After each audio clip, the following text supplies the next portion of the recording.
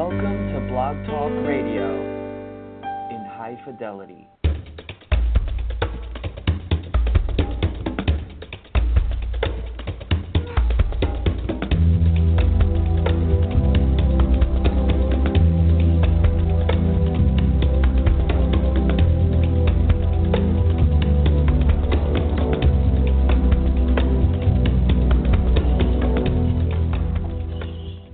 This is Pop Health Week on the Blog Talk Radio and affiliate networks.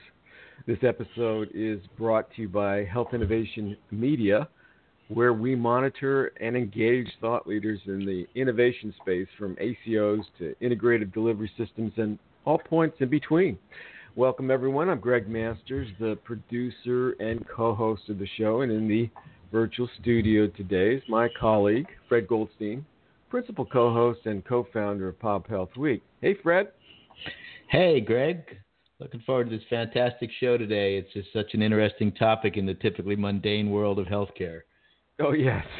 Tongue-in-cheek, no doubt mundane. I hear you.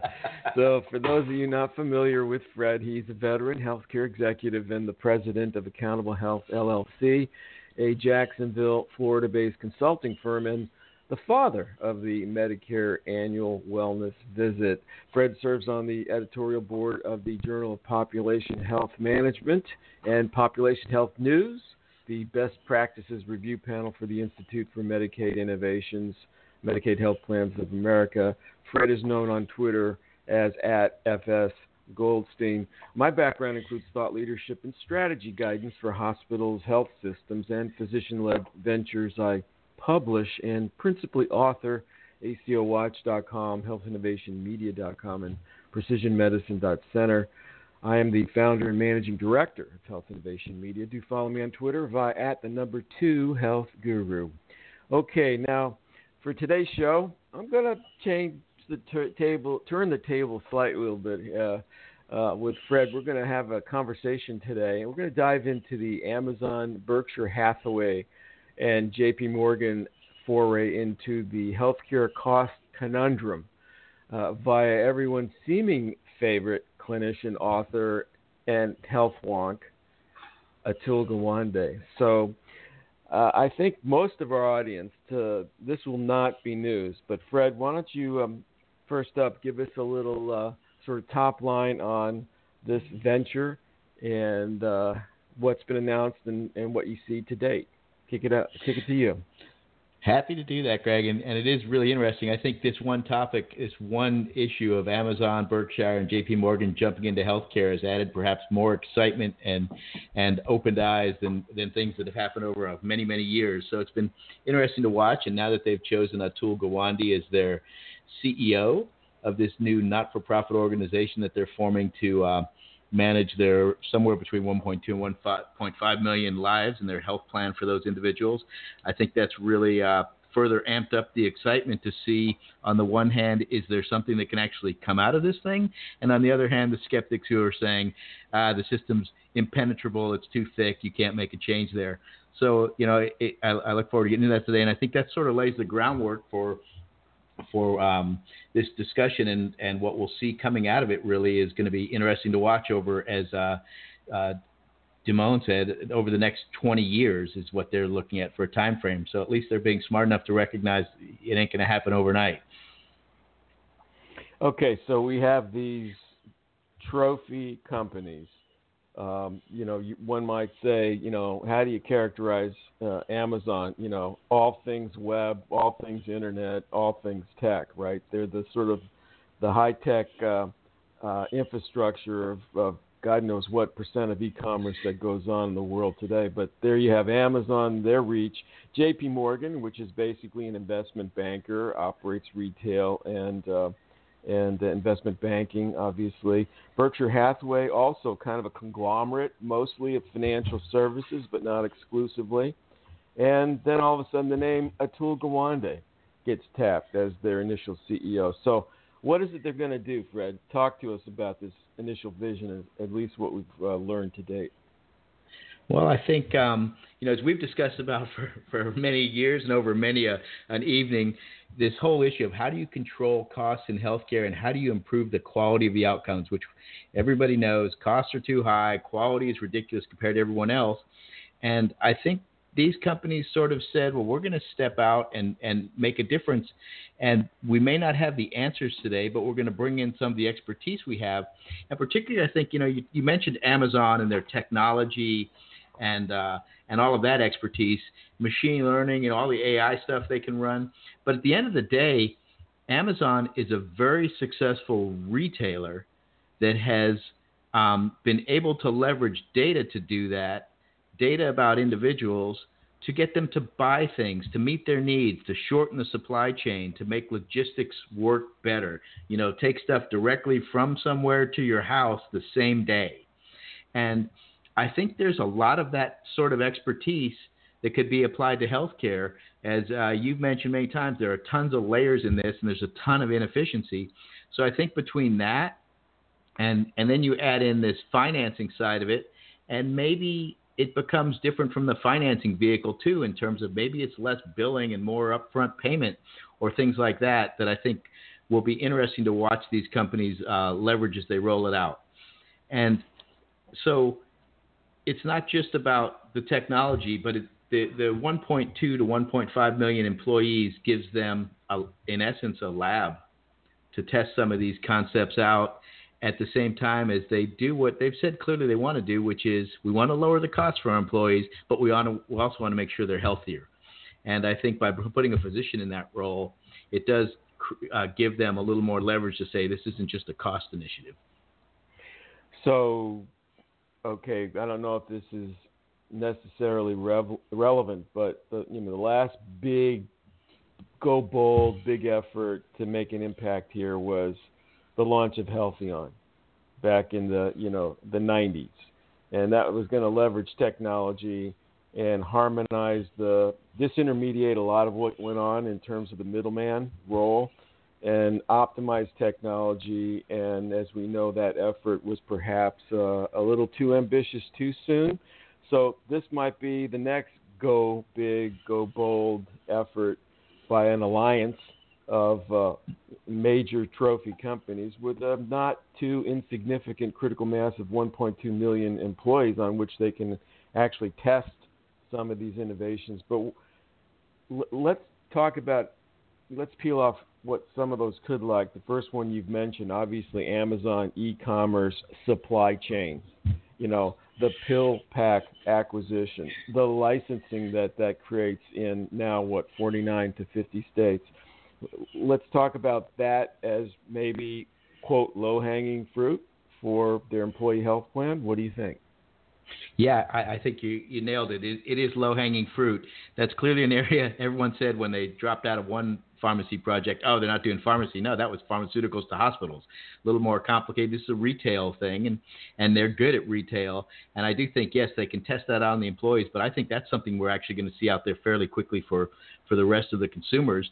And particularly when you begin to think about individuals with chronic diseases, and you saw immediately, I think it was CVS with the response, so we're going to start doing home delivery of meds. That it's a simple fix.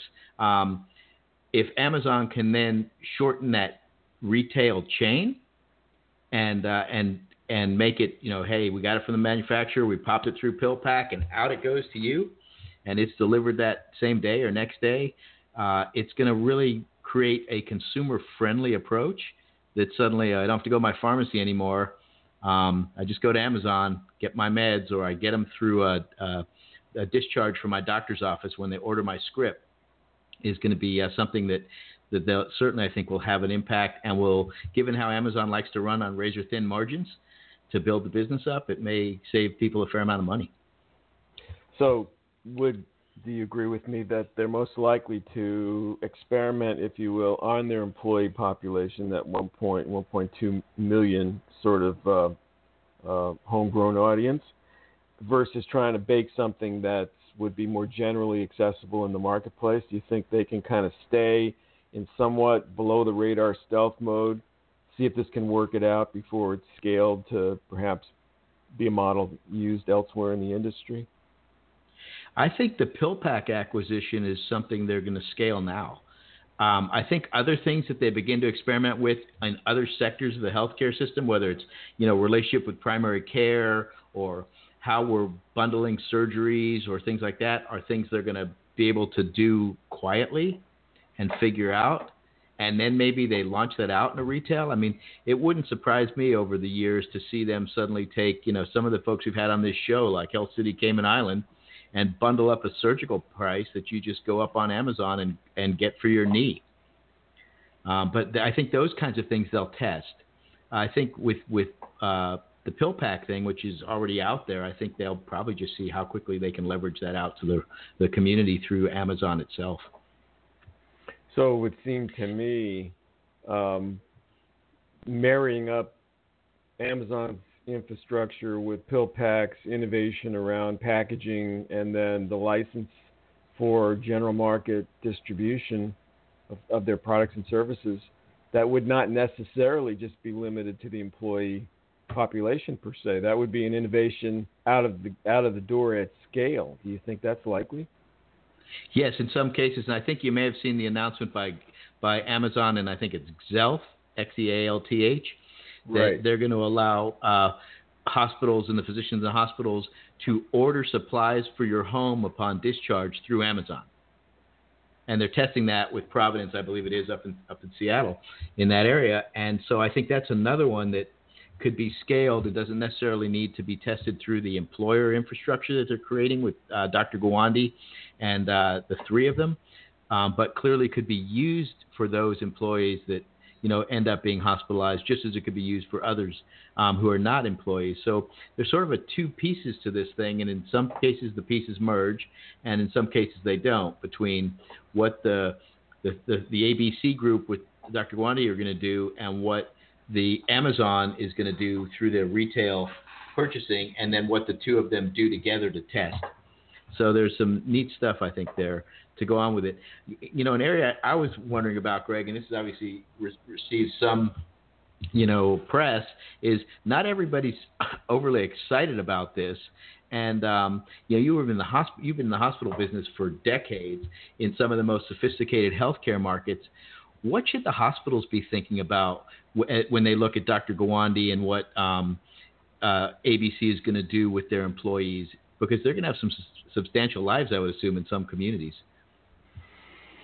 Oh yes, no doubt. I think it's a big question mark as to how this fleshes out against local hospital or regional market strategy with them entering the market. And by them, it's okay, what does joint venture ultimately look like in terms of the pieces that get launched?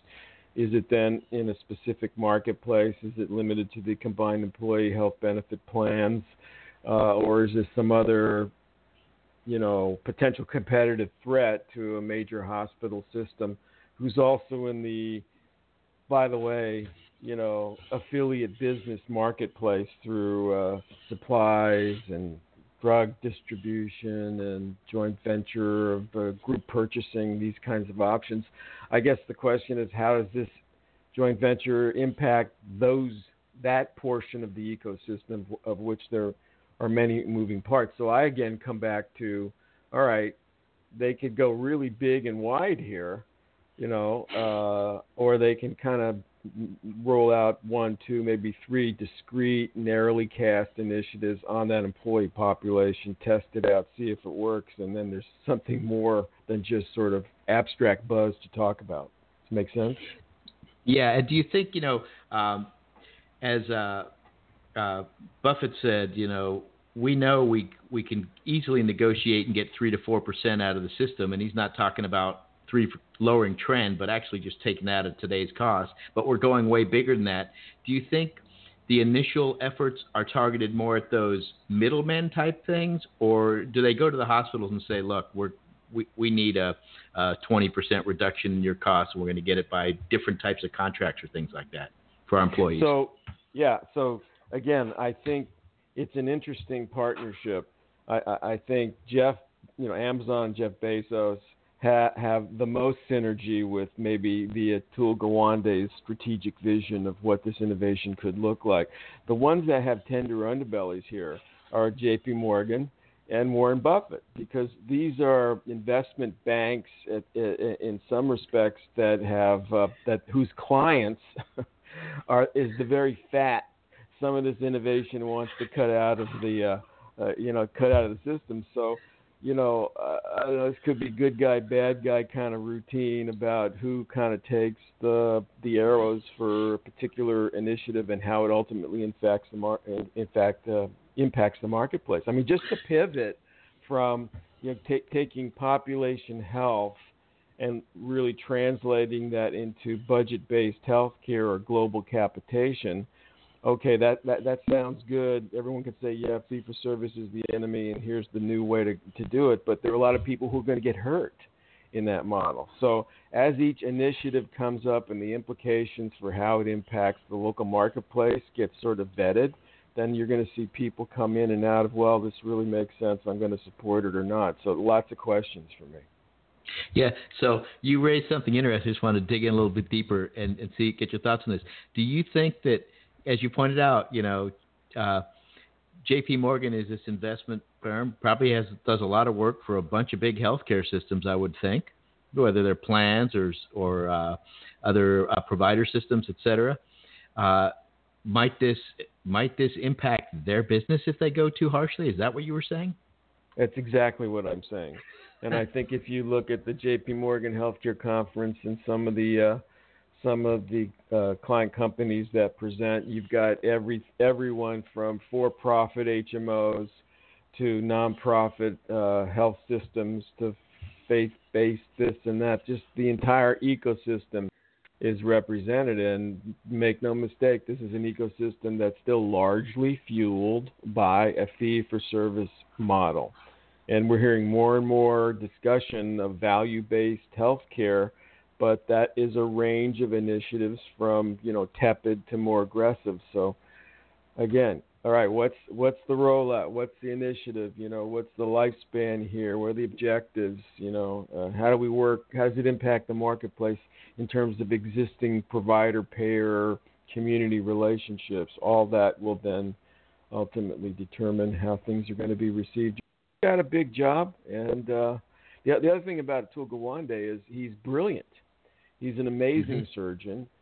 Before he was popularized for his back-to-basics checklists, which have really maximized promoted a lot of safety and quality outcomes in local hospitals, just going through a checklist.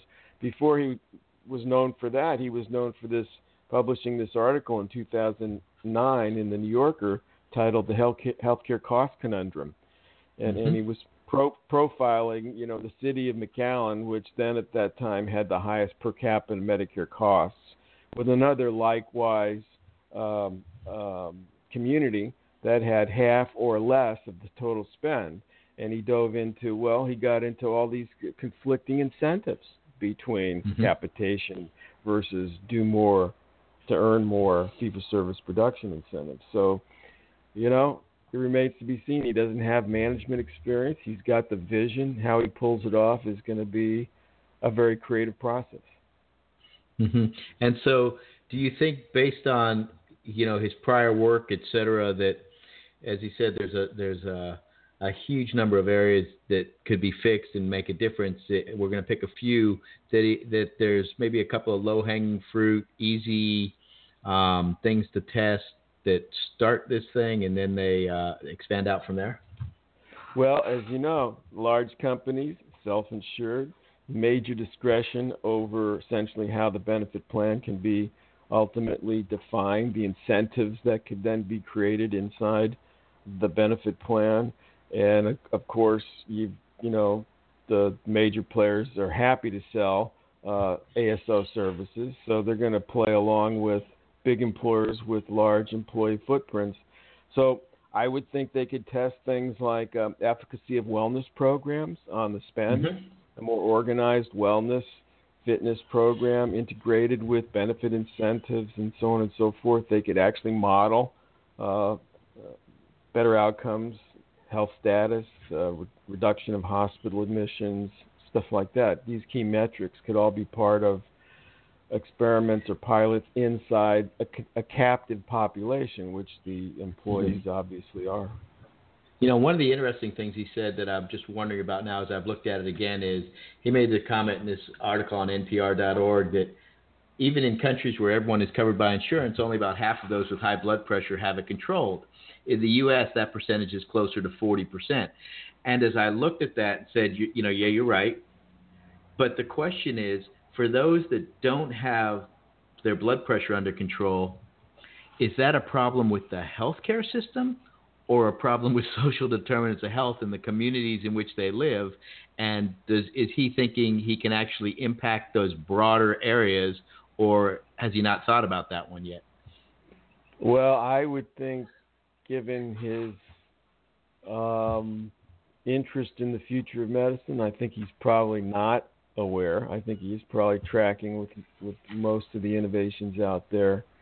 But again, focusing in on what could be tightly drawn in terms of a specific initiative, and demonstrate some rather quick results. My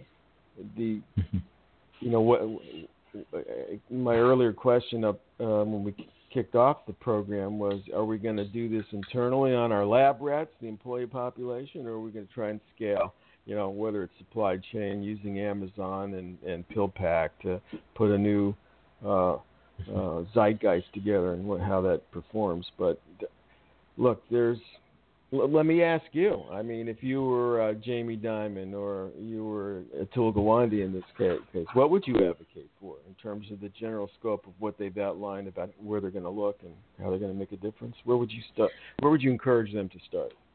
I think the pharmacy area is a good one, because I think there are certainly pieces of that supply chain that are adding unnecessary costs that could be fairly quickly replaced or just pushed aside.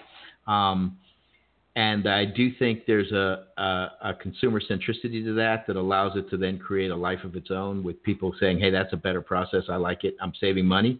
I also think that within the care delivery system,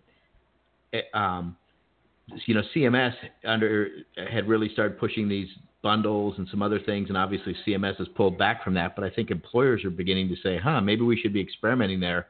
I think that's something that would make a lot of sense for them to be working on with their employees, these ideas of centers of excellence, narrow those specialty networks down to real high-quality care providers. Explain to your employees why you're using those high-quality care providers.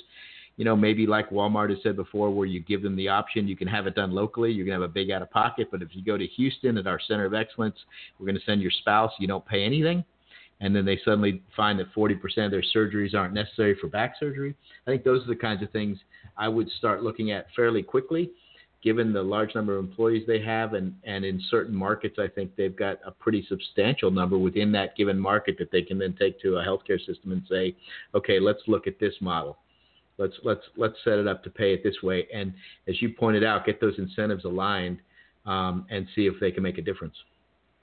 Absolutely. And I think we're both in agreement that the opportunity is ripest inside the employee-based population, because they're captives and they have maximum control over how they tweak benefits, incentives, negotiating local arrangements with, the quote supplier ecosystem and so on and so forth. I think that's where they're going to see some of their greatest opportunity, but also greatest challenge as well. So what's your impression overall? Is this more likely to work than not? Are the naysayers who say you can't change the healthcare system, you're outside it anyhow, ain't going to happen, are they more likely to be correct? Where do you sit on this? That's the question of the millennium, right? As you well know, we've seen a lot of innovation in healthcare delivery and finance, yet the cost of healthcare just continues to rise, and the cost shifting phenomenon continues as we, as members, patients, or insureds, carry more of the cost of the care that we need. Health plans aren't managing it necessarily, so they're putting more cost sharing. So presumably we're becoming, by more skin in the game. That's one of the theories out there. This whole patient empowerment, becoming health literate, being able to sort of prudently engage the healthcare resources. If we can get us just educated enough to be mindful of how to engage in our healthcare choices, if we can then be guided into how to make those healthcare choices, and then empowered by the tools that allow us to engage in an ecosystem purposefully, best experience, best quality, lowest price, most value. That's where we are today to where one needs to be to have millions of prudent buyers out there individually determining their pathway through the healthcare system. I think that's an ambitious assumption under any circumstances. I would say I felt pretty good by the comments by Diamond where he talked about high deductible health plans and said that those just haven't worked.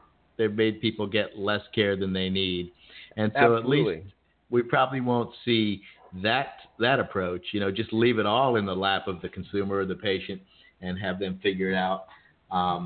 I also kind of chuckled when you said with all of this innovation, costs have gone up and it hasn't really gotten any better, which almost made me think, could you define that as innovation if Right. the results didn't change it in the right direction? Or is it just maybe we called it innovation, but we just added another layer to the onion of pricing and revenue generation? Yeah. Right. No, I wouldn't because, and I wouldn't because we I've seen you comment on that quite a bit on Twitter. Yeah. So, we talk a lot about social determinants. We talk a lot about the triple, if not the quadruple aim, which are seemingly incompatible objectives. To have lower per capita costs with increased access and better experience and better outcomes. That always seems to be you can have one of but not all of the above, right? So trying to mesh that together and make it happen is the strategic challenge of all healthcare leadership today. And maybe these guys can actually have enough control over a large enough population, tapping a lot of resources across their trophy companies, and maybe they'll find a way to articulate something that has a shot at working. Well, I'm going to stick my reputation on the line right here, and I'm going to say, given their 20-year window, who they are, how they're thinking, that I think we're going to see some pretty cool stuff come out of this, and I think it may actually just work. Well, you're an optimist, Fred. Not typically. Okay. Well, I appreciate the insights. I appreciate the long-term forecast. So with that, we'll cue up the music here. Thank you all for listening. Hope you learned a few things about that. We really just touched on the surface here of the possibilities, and I don't know how many people appreciate that remark that you just reported, Fred, about Jamie Dimon owning to the fact that high deductible health plans don't work. That is in essence code for we need comprehensive benefits. We need to reduce any financial barriers to comprehensive benefits. So he's advocating subtly to go in a completely different direction towards value-based healthcare. So I'll leave it at that. Well, Fred, thank you for your time today. I look forward to our next foray on Pop Health Week. We're going to kind of back off a little bit for the summer months, but we have a lot of good stuff in the can, and we'll be publishing that in our live absence. So for Fred Goldstein, this is Greg Masters for Pop Health Week saying bye now.